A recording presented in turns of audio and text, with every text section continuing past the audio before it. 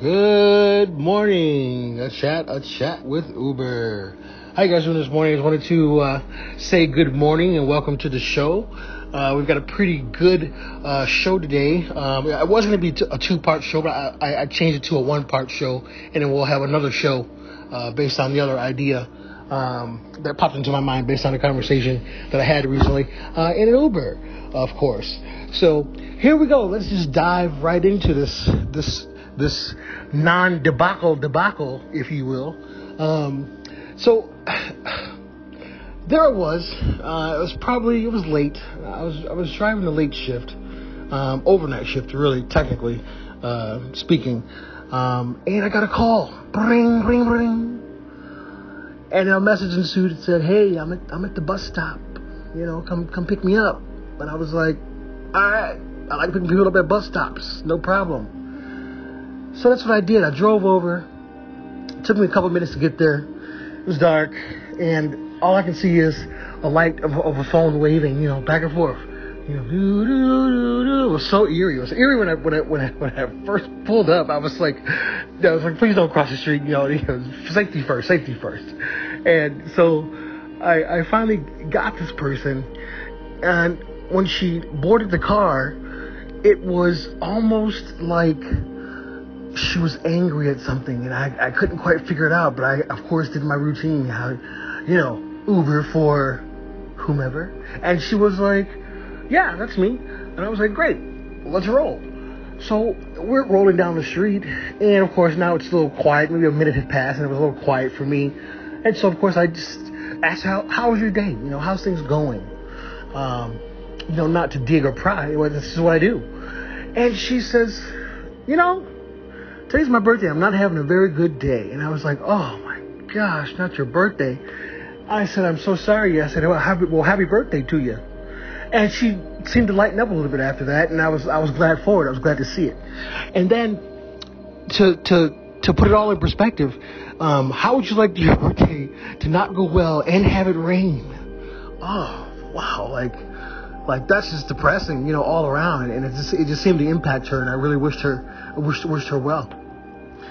Now, after that, she was a little bit more open, and I sort of asked, I asked another question. I can't quite remember what it was or how I phrased the question.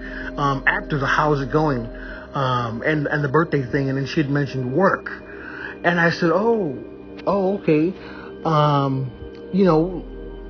how's that going? I said, well, what do you do exactly? And she says, right with a straight face to me, she says, well, I'm a cult scientist specializing in the afterlife. And I don't know what she said after that. I think I blacked out.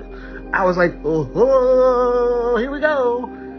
And next thing you know, we're talking about the afterlife, clairvoyance. We're talking about ghosts and all these things that exist on a plane. And for her,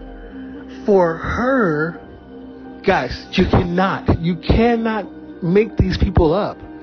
For her, this is very, very real. And to me, it was also very, very real because I can relate to her. I've experienced things. I've had things happen. I've seen things occur outside of what the normal person would say what they saw in the dark. And I think we've all had some similar experience with that that was just eerie, and we just did nothing about it or said nothing about it, and we just let it go. I absolutely believe that everyone's had some sort of a encounter that was not unexplained.